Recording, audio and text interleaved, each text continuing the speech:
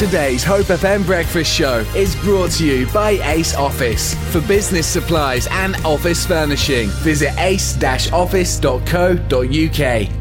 Well, we're getting ready for the Christmas season. Oh, no, we're not, you say. Oh, I know you are, yes. And I know that they are switching on the Christmas tree lights in Bournemouth next weekend. In fact, the Christmas tree Wonderland will all be illuminated, and then we'll all be in the Christmas spirit, whether we like it or not. But of course, right in the midst of all of the festivities, there are amazing charities doing all sorts of things, and one of them is Diverse Abilities. I'm delighted to say that Louise Riley, who's the fundraising officer with the organisation Diverse Abilities, joins me now. Good morning to you, Lucy. Hi, good morning. So, Lucy, for the completely uninitiated, tell us a wee bit about Diverse Abilities. Yes, so we are Dorset's biggest disability charity. We support around 1,000 children and adults with any type of disabilities.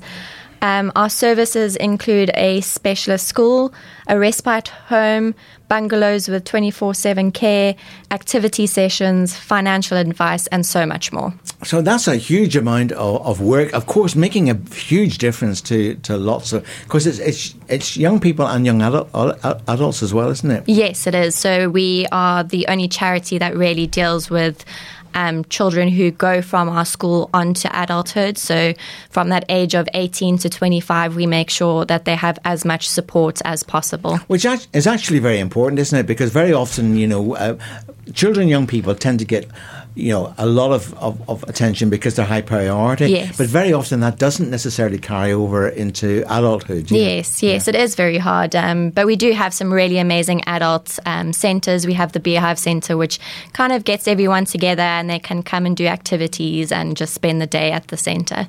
I was going to say, if we were transported right now to one of your centres, I mean, I know the work is diverse because you've got residential, but what type of things would we experience?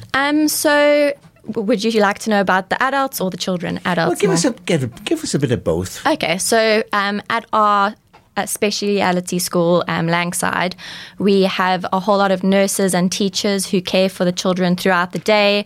The children can do rebound therapy, which is a big trampoline, and they get to bounce. We have a massive sensory room that they can go and lie in, and then there's imagery all over the walls, special sounding. So it's really amazing for them, and it kind of gets them out of their little box. And then at the Beehive Centre, they can come and do gardening sessions. They have all sorts of activities throughout the day. They provide lunch. And even at Christmas, we do our Christmas dinner for them so they can all come get together and see their friends for Christmas. So it's a hive of activity? Yes, it is. Sorry, I couldn't help myself. Yeah. So, I mean, obviously, all of that is making a huge difference, and I know particularly parents of the children and the young people that you're dealing with are particularly grateful, because I guess for them it's a form of respite as well. Yes, it just gives them that opportunity to kind of spend time with their other children as well. If they put their kids in our respite home for a day or two, they can spend some special time with their other children, or they can go away. So it's really good for them to just have a break, get away from all the world, including work and everything, as we all know. And don't we need to do it, particularly in this climate? Yes. Well, I mean, obviously, you've come from South Africa, and here you are in the UK at a time, of course, when we're emerging from probably one of the worst challenges that the world has seen. Never mind, you would have had COVID in South Africa as we had it here. Of course, that did hit charities very hard, didn't it? Yes, it was very hard for the charity. I think all around the world it's been very difficult, and with not knowing what's going to happen in a month's time, it's been very hard for, like myself, to run events, because you don't know, is it going to be shut down? Are people just not going to come? So it has been hard to raise funds to make awareness of the charity. But it is coming out, and we're excited to get out there again and do more events. Freedom Day's coming. Yes. And of course, you're not talking, in terms of Diverse Abilities need financially, you're not talking about small sums, are you? No. So recently, since I started at the charity in February, our costs have gone from £19,000 per day to £23,000 a day, which is massive. And this is because of the energy costs, because we're still trying to adhere to COVID protocols in some of our services with cleaning costs and PPE and all of that. So it has been very hard, and the costs do seem to be going up. And of course, by the very nature of your work, you need heat, don't you? Yes. You can't have cold environments. Yes, so a lot of our the people that we support, they need heating just to survive, and they need a lot of electricity to power the equipment that they need to keep them going. A lot of them have breathing tubes, so it is very hard, and a lot of the families are struggling at the moment.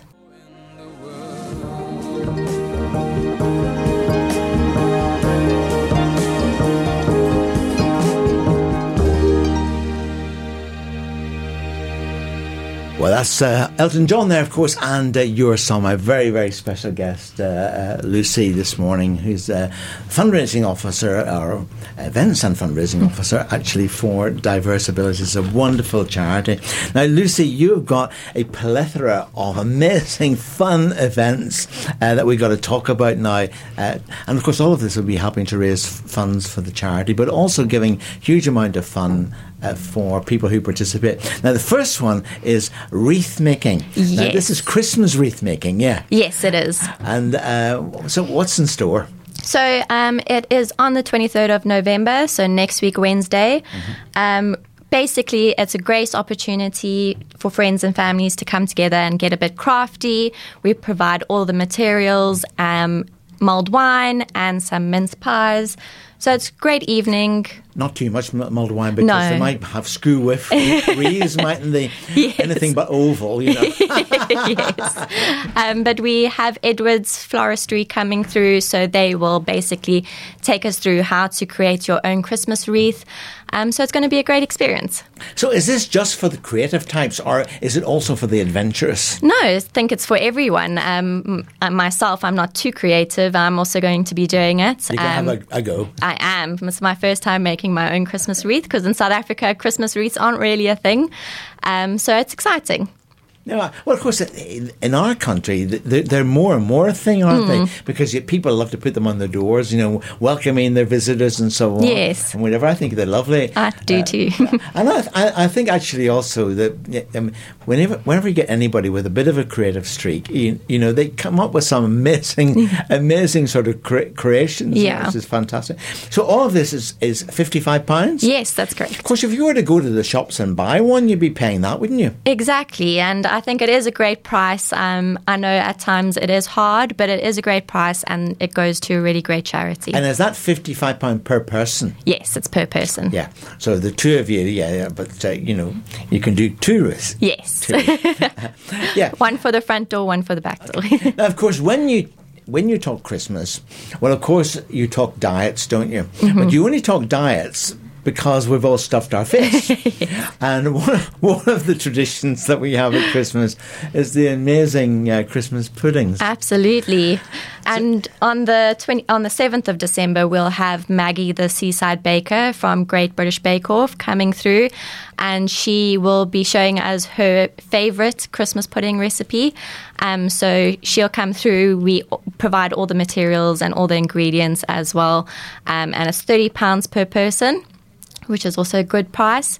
And we're excited because Maggie is amazing. She's really great. She's going to answer some questions about her time on Great British Bake Off. Well, I met Maggie at your Christmas event last year, and she's got quite a personality, hasn't she? She does. So I guess that event is going to be, making your pud, but with a lot of fun mixed in. Exactly. And maybe a little bit of alcohol. Yes.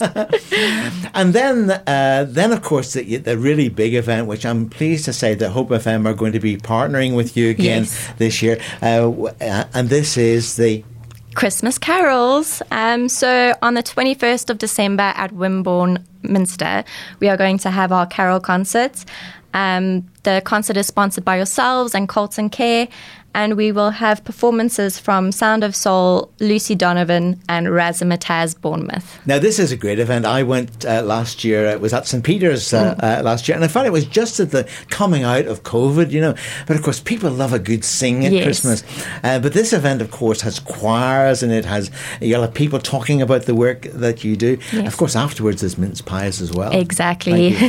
Colton Care. Yes.